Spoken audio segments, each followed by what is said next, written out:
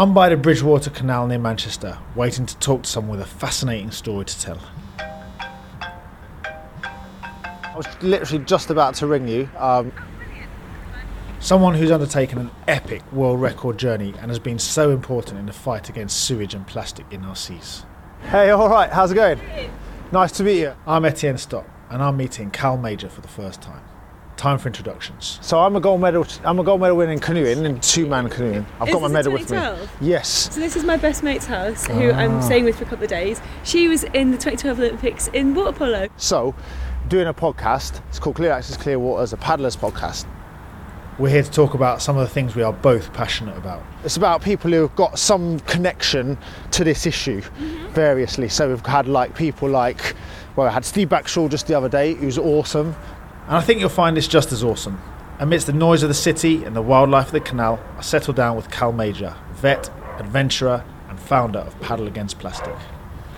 Well, it's lovely to meet you, Cal. I've seen you on the internet and on Twitter and Facebook. You know, you're doing a lot of cool work, but I think what seems to be the most amazing thing that you've done is you're a world record holder, and I've got world record envy, and I'm not sure how many people know about it, and I think it'd be really cool because it sounds like an epic challenge. And just talk a little bit about that. Oh, thank you very much. Well, I think I've got Olympics envy, so maybe we could, swap for the day one day.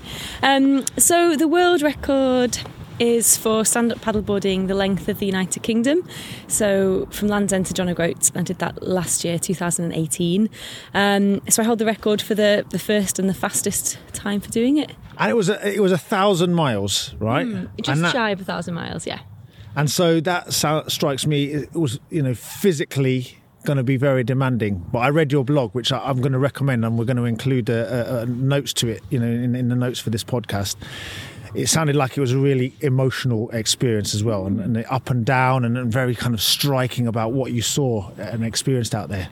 Yeah, definitely. And I think a lot of the time with these kind of big challenges, people focus on the physical side of things, and there's quite a lot of machoism going on. But for me, the mental side of things is much more powerful, and that's both in terms of having the resilience, the mental resilience to push yourself and push your physicality to keep going, but also what being out on your own for 2 months does to how you feel about yourself, how you feel about the environment around you. For me, I was grieving the loss of a friend, so it was really, really powerful for me to kind of be able to spend those 2 months out on the ocean thinking about her. I think so often we're quick to look at the physical challenge, but actually there's so much more depth to a big expedition than that. And you say, so it struck me when you're saying that sort of chance for reflection when you're out and about, and that solitary aspect, that strikes me as being incredibly peaceful, or give you that space. Yeah, it is peaceful. And I mean, some days you're out on the water and it's blowing a storm, and you have to have your wits about you, and you're paying attention to every movement of every little wave in the water, every cloud that comes past, every different colour, because that the conditions are so that you really need to keep concentrating.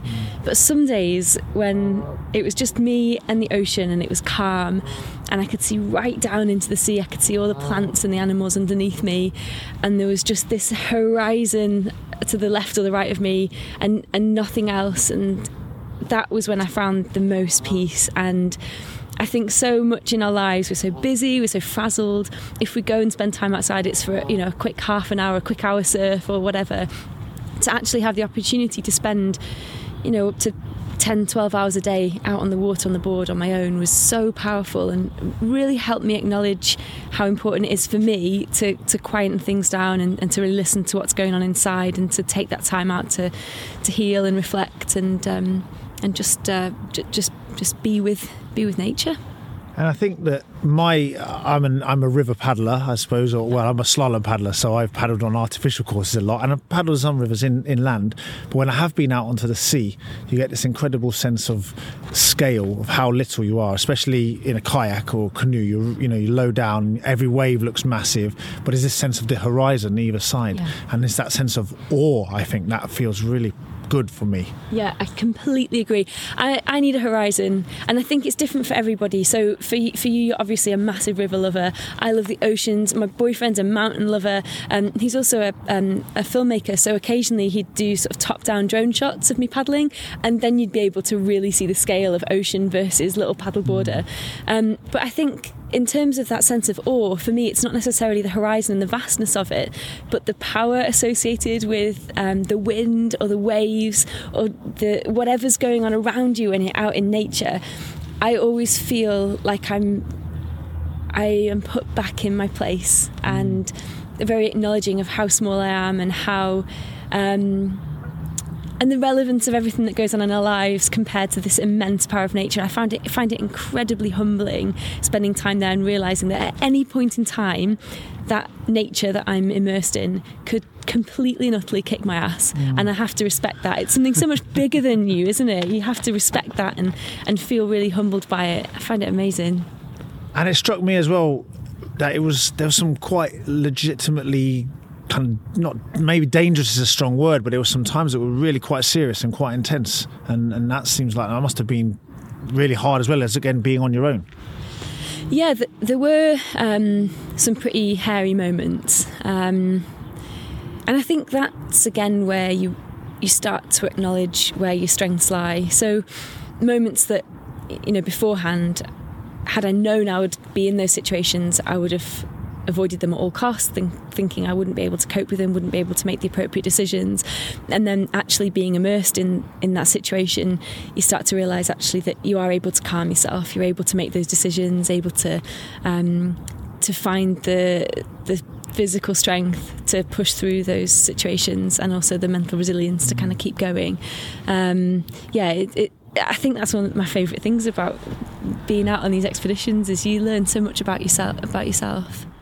Here by the canal, we've had a few passers-by eavesdropping. Runners, cyclists, dog walkers. Look at this dog.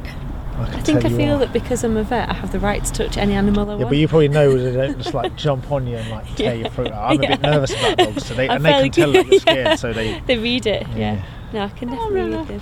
Hello. Are you a solitary person or are you a group person? Because I think some people have this idea that you're one or the other, but I really like both. Yeah, I do too. So I really, really value my time on my own, really value space. And for me, being on a paddleboard is about that. I really enjoy that. But I also bounce off people. So especially with my campaigns, I need people around me who get it, who feel the same kind of energy towards what I care about. I love my time with my friends and my boyfriend and my family. So I think I would agree with you. It's got to be a combination of the two for me. If I spend too much time on my own, I go a bit crazy. If I spend too much time with people, I just feel like I need to go and lock myself in a toilet and get away from it all. It's a balance, isn't it? And I think that balance is very different for everybody, that sort of division between the two. And this is really something very clearly all the way through about plastic pollution and kind of engaging people with this issue, getting people on the case with it. And it struck me that, we're stood by a canal here, walking, along the canal, standing by the canal, is we've got a problem here, haven't we? Yeah, we have a massive problem. So one of the decisions I made with the expedition last year was to take a couple of 100 miles inland, so go through some of the canal and river networks. And I've never been a river or canal paddler before. For me, it was always about the ocean, and for me, it was always about that connection to the ocean, whether I was there individually or with friends. And so to take that decision to go inland was quite a tricky thing to do, because I knew that it wasn't going to be the environment that I particularly loved being in, but I felt like it was a really important step to take to help connect the dots between what's going on inland and the marine litter crisis out to sea, and not necessarily segregating those two issues. It's not the marine litter crisis and plastic pollution on land. It's all completely interconnected. And a lot of plastic pollution does start inland, in the rivers and in the canals, and then out to sea. And it struck me earlier, because I've often been in the North Sea, and the North Sea is kind of brown and murky and a bit churned up. Whether you said it was clear and you could see the bottom of the sea, and seeing these amazing places it's kind of heartbreaking, I find, when you find even not so nice places, when you see litter and plastic pollution, especially because now we're knowing about it, we know it's going to be there for maybe hundreds and maybe even thousands of years, depending on what it is. Yeah. It's really interesting you said that about the North Sea. So one of the things that struck me, I went 1,000 miles from one end of the country to the other, and there was no 100-mile section that was the same as the previous 100-mile section. It changed so much. Every day was different. Every small piece of coastline was different to before. And I think we're so lucky here in the UK to have that right on our doorstep. We are an island with the most amazing coastline, and to be able to spend time and appreciate that, I think, is really important. And I think actually going and exploring the coastline is where we start to see things like plastic pollution. And if we can go and spend time there and appreciate how wonderful it is and how amazing it makes us feel, and then see the problems that are facing these amazing places, then we're more likely to feel outraged by it and to do something. And certainly, we are finding plastic on every single beach, but so much is happening now to help tackle it. And anecdotally, I can really see a difference in the beaches in the southwest where I live between 4 or 5 years ago when I first started campaigning against plastic to now. And I think that is all based on people's awareness of the fact that it's an issue and their willingness to do something about it through beach cleans. During her world record paddleboard from Land's End to John O'Groats, Cal spent a fair amount of time on the canals. Well, I did about 200 miles of canals and rivers, all told. And I had this vision in my head that every day on the canals was going to be like, I was going to get on at sunrise and paddle till sunset and get like 50, 60 miles in every day. And the reality was that the canals were actually the hardest bit of the whole trip. I found that just keeping going day after day with no tides or wind to fight against, no motivation other than self-propelled motivation was really, really hard. And there were a lot of pubs on the canal, so there were so many opportunities to just stop for a breather. Stop for a breather and a brew. I didn't stop for a brew. And did you? So when you're just saying now, I thought it was quite cool when you said about that you were going along against the wind or against the current. Do you like that, or do you like charging with the wind and charging with the current? Or? There's no feeling like having the wind behind you. It's amazing. There were so many days on the ocean when I'd have a side wind, so I had to paddle on one side the entire time. It's awful. And I paddled with a canoeist actually one day with Joe Reed Dickens, who works with Palm Equipment, and we were kayaking under the Severn Bridge and up to Sharpness, and it was a really nasty headwind. It was about, I don't know, maybe 16 or 18 knot headwind, and on a stand-up paddleboard that's almost impossible to fight against. And Joe was just pootling along next to me in his sea kayak, having a lovely time. I was like, Joe, what percentage effort are you putting in at the minute? Because I'm on about 89, 90. He's like, I hate to tell you, Cal, I'm about 30%. And then we got to Sharpness, and he was like, I couldn't tell you at the time, but I was actually doing about 15%. Yeah. And I was there dripping in sweat and hyperventilating. And then I suppose when you turned, did you turn or did you carry on? I suppose you didn't turn around. You just I was going in one direction. Yeah, so that's the issue when you're going in one direction. You can't choose which way you go with the wind.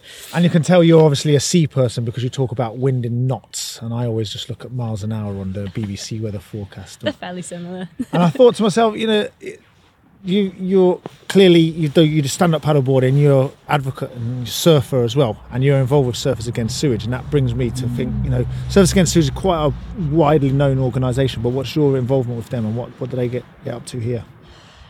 Surfers Against Sewage were actually pretty pivotal in the beginning of my campaigning with Paddle Against Plastic. So it was when I first started seeing plastic on the beaches and being upset about it, and feeling quite alone, and knew I needed to find other people who cared, and I found my tribe in Surfers Against Sewage. So I started running beach cleans with them. I'm a regional rep for SAS, and through that sort of power of community, through having those like-minded people there, that's what helped me realise that what I was campaigning for was important, and was what we were asking for was achievable. And I think their campaign around plastic pollution has been instrumental in a lot of the kind of top-down change we've seen. So, grassroots activism can be seen as quite a sort of small scale effort, but it's not. It's absolutely fundamental. We've got to have grassroots activism coming from the bottom up, and we've got to have policy change coming from the top down. They've got to meet in the middle. But without the bottom up pressure, we're not going to see top down change.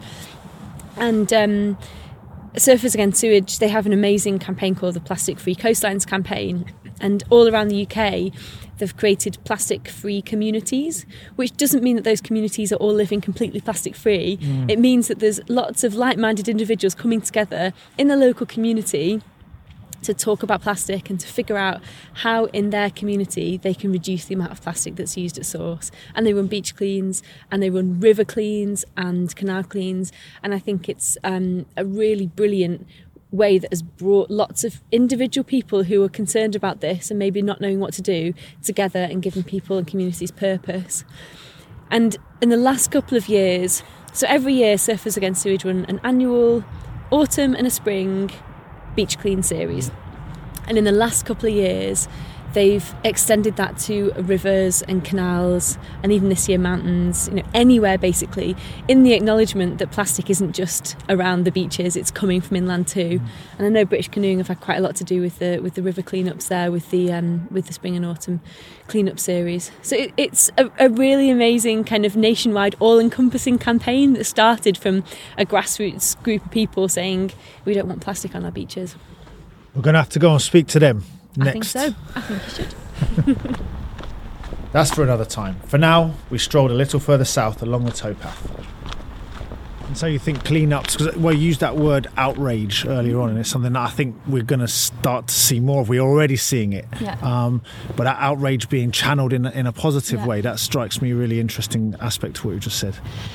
I think that's one of the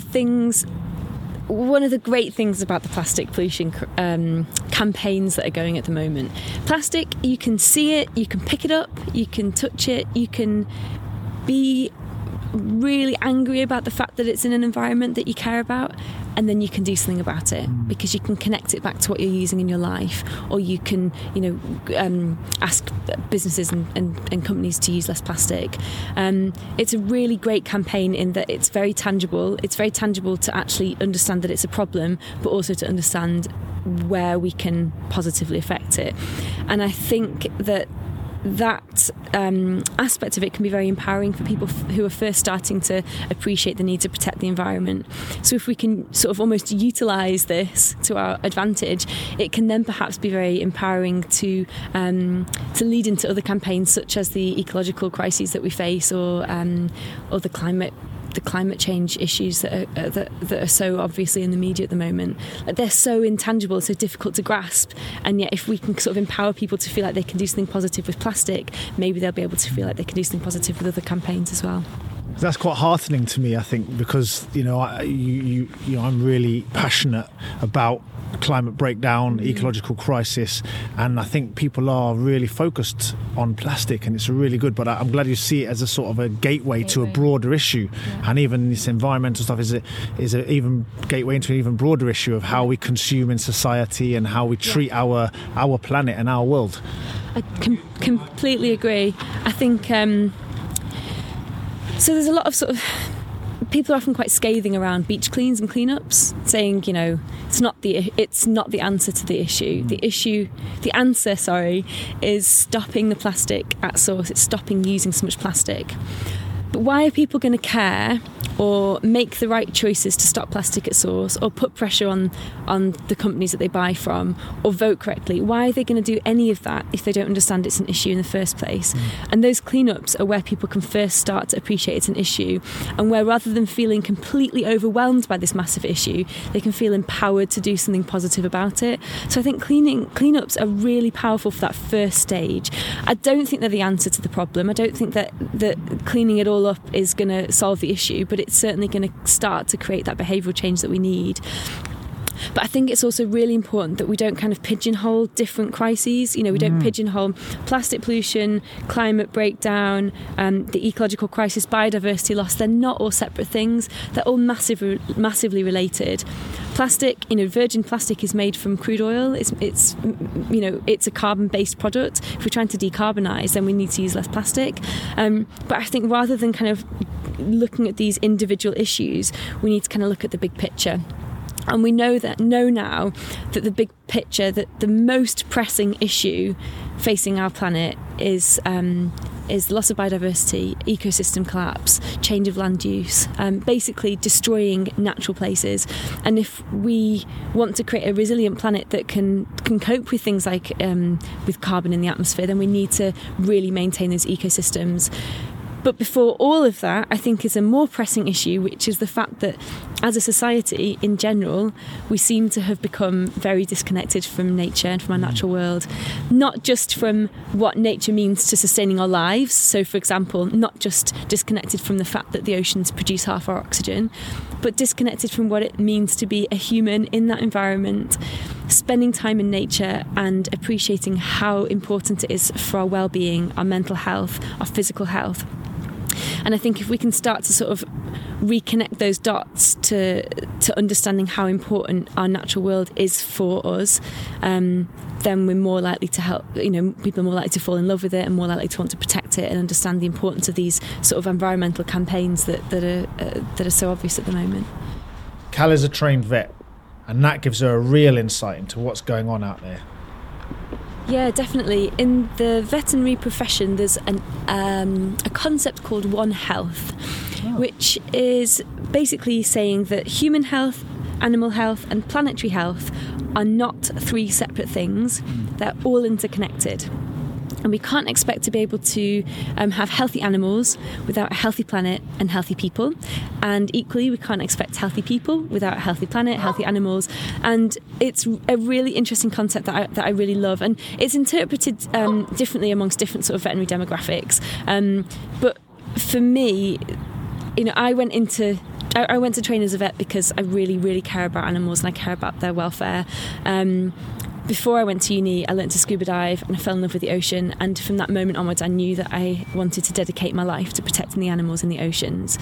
So for me, it's not just about, being a vet, being, a small animal clinician and then running environmental campaigns. It's all so connected. I care about the animals on this planet. I care about the ecosystems. I care about the people. Being a vet a lot of the time is about the people as well. And I think it's all so connected. So it often makes me kind of giggle a bit when people ask, are you still a vet? It's like, well, yes, that is the driving force behind all of this. All those reasons why I train to be a vet are the same reasons why I run these campaigns. And I think that is one of the interesting things I've heard you say it a couple of times in this debate about what we need to do as a species to survive and to look after it's not like about this or that. It seems like we need to be animals and people and our planet, plastic at source and plastic cleanups. We need to do all of this all at once. Yeah, we've got to look at the big picture. It's really easy to kind of, look for the solution, but there isn't one solution to any of this. And I think that's sometimes where it can feel quite overwhelming for individuals to know what they have to do. But there's not one thing that every person has to do. It could be different for everybody. And if there's a particular thing that you care about, for example, your rivers, if someone's going to go and dam your rivers, you're going to fight against that, aren't you? And that's okay. If that's what you're doing to protect the natural world, then that's blooming brilliant. And we have to encourage everybody to fight to protect what they love, regardless of what category of environmentalism that falls into. And this is that thing is that we're all connected actually by our environment at the end of the day, and we've all got a stake in its protection, and that's I suppose where we're kind of coming from here. We're saying actually paddle sports and people who access these rivers. I notice also you're into open water swimming, wild swimming. This is another way of getting out there, and you've got a stake in it. We want to look after these places. We want to have access to them so that we can enjoy them, but also look after them and make them valuable to us. Definitely. People protect what they love, but they'll only love what they know and what they've experienced. And I think that's where, as water users, we have a really unique ability to be stewards of those environments. We spend time there, we see the issues that they face, but we're also passionate enough about them that we're going to do something about it. And we often have communities as well. You only have to look at things like the the Save Glen Etive campaign, which is run by mountaineers, kayakers, swimmers, people who spend time there and love it. And sorry, I didn't really explain the Glen Etive campaign. Basically, the River Etive is being dammed, and there's a campaign against it, which was run by people who love that place because they adventure there, they spend time there, and they love it. And I think, for anybody who is a paddler who's wondering what on earth they can do in these massive crises that we're being told about every day, global warming, biodiversity loss, then the simplest thing that you can do is to actually look at the places that you love, that you paddle, that you care about. What's going on there? What are the issues that they're facing? And what action can you take? Who can you bring together in that campaign with you? What can you do about that place that you love? And if we're all looking after those little places that we love, then I think that goes a long way to protecting, the ecosystems at large. And we've talked quite a bit about empowerment, and this comes out with quite a few of the different podcasts as well. Empowerment now, people feel small and like they can't do something, and how are they going to get in the game here? And this is what we need, isn't it? It's like to get people out there doing stuff and feeling like they can do something. Definitely. And it just takes one little bit of action to feel really proud of, which can lead on to the next bit and the next bit and the next bit. And yeah, it can feel like, what on earth can one person do in this, huge, massive world and all these problems? But there are so many instances of one person making big change, and more importantly, of small communities making change. I think if you are feeling alone and confused as to what you can do as an individual, find your tribe. Find your tribe of like-minded people who also care about this stuff, who are also willing to put their head above the parapet and speak up for it. That can be very, very empowering. And you were asking before about my alone time versus my people time. If I don't spend enough time with my tribe, I start to feel worried as well and concerned about what I can do. And actually, if I spend time with the people who share my beliefs and are as passionate as I am to do something about it, then that really gives me the motivation to keep going. Just knowing that there are other people out there who are supporting me, believing in what I'm doing, feels very empowering. And I think it's really important that we don't underestimate the power of grassroots activism when it comes from communities, groups of people together. And that's the beauty of the paddle sports communities, really, isn't it? We have those groups of people. Pre-built communities, exactly. I guess. Yeah, exactly. And I thought as well, very strongly, and you've kind of alluded to it a few times, we've heard it again, is that this aspect of mental health, being outside, this kind of healing aspect of outdoors and of our activities, whether it's stand-up paddleboarding or canoeing or kayaking or anything. I know you do all sorts of other activities as well, just getting out. There's something very important here, and I'm a sense that this is such an important issue now, and this is something that we've got a way of addressing through our sports or our activity. Definitely. So I think the first thing I'd like to say about that is that each and every one of us has mental health. Not every one of us has mental illness, but we all have mental health. And so accepting that is the first thing we need to do in reducing the stigma around this term mental health, which historically, at least, has always been seen as kind of a bit of an obscure side of the medical profession. We all have the ability to improve our mental health through being out in nature. It's scientifically proven to be very beneficial for our well-being to be outside in nature. I talked a little bit before about that disconnect that I think is kind of running riot among society. Yeah, very much. And I think my personal opinion is that is also partly responsible for the increase in mental illness that we've seen amongst people. And that's not, there are specific mental illnesses that obviously aren't going to be curable or manageable even with time outside.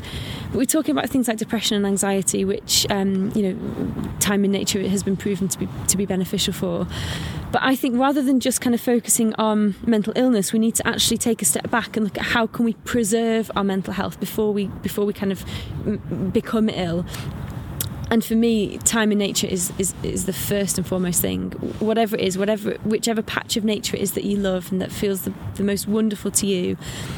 And then I think if we can actually appreciate how amazing being out in nature makes us feel, how brilliant it is for our mental health, then we're more likely to fall in love with it, and we're more likely to do what we can to protect it. And so for me, those two things, environmentalism, mental health, and that reconnection to nature, they're all completely linked. And so, I really think that, again, looking at the big picture, it's reconnection that's the missing link there. And I think it's really lovely what you're saying, because as you were talking now, I was kind of struck to myself, actually this Clear Access, Clear Waters campaign that British Canoeing is pushing is actually about connection. That's the bottom line. And I actually agree with you 100% that connection is what we need to do more of, or we hope to try and do more of. And I thought I'd ask you a little bit what's brought you into this campaign and what strikes you about it. Yeah, I agree. I think giving people access to nature on their doorstep is really important. We can't all go to the beach every day. We don't all live geographically in a suitable place for that. Can't go to the mountains every day. But regardless of where we are in the UK, we're never too far from a canal or a river. And these are places of nature, that they're places right next to us. Wherever city we're in, there's a canal there pretty much, or a river. I know, we're here today and the sun's shining, which makes it so much more wonderful, but even just being by the water, there's plants around, there are ducks. It's just so calming. Just across the road from us here, there's a massive dual carriageway. I walked down it this morning and felt really stressed. I feel no stress being here by the canal. And so acknowledging that it doesn't have to be vast mountain ranges or beautiful sandy beaches that makes us feel better. It can be the canal at the end of the road, a river running through the city, anywhere that is a little bit more natural than our streets and our roads, and ensuring that people understand their rights to access that is really important, because that's going to be a barrier. We need to remove all barriers to getting people outside. People are busy enough anyway, we've got busy lives, we're all stressed, we're all stretched. If we can remove as many barriers as possible to getting people outside, then I think that's the first step in helping nurture those relationships with things like rivers and canals. So the Clear Access, Clear Waters campaign is really important for that, not just in informing people where they are and aren't allowed, in inverted commas, to be, but also kind of making these places a bit more accessible and more openly available to people.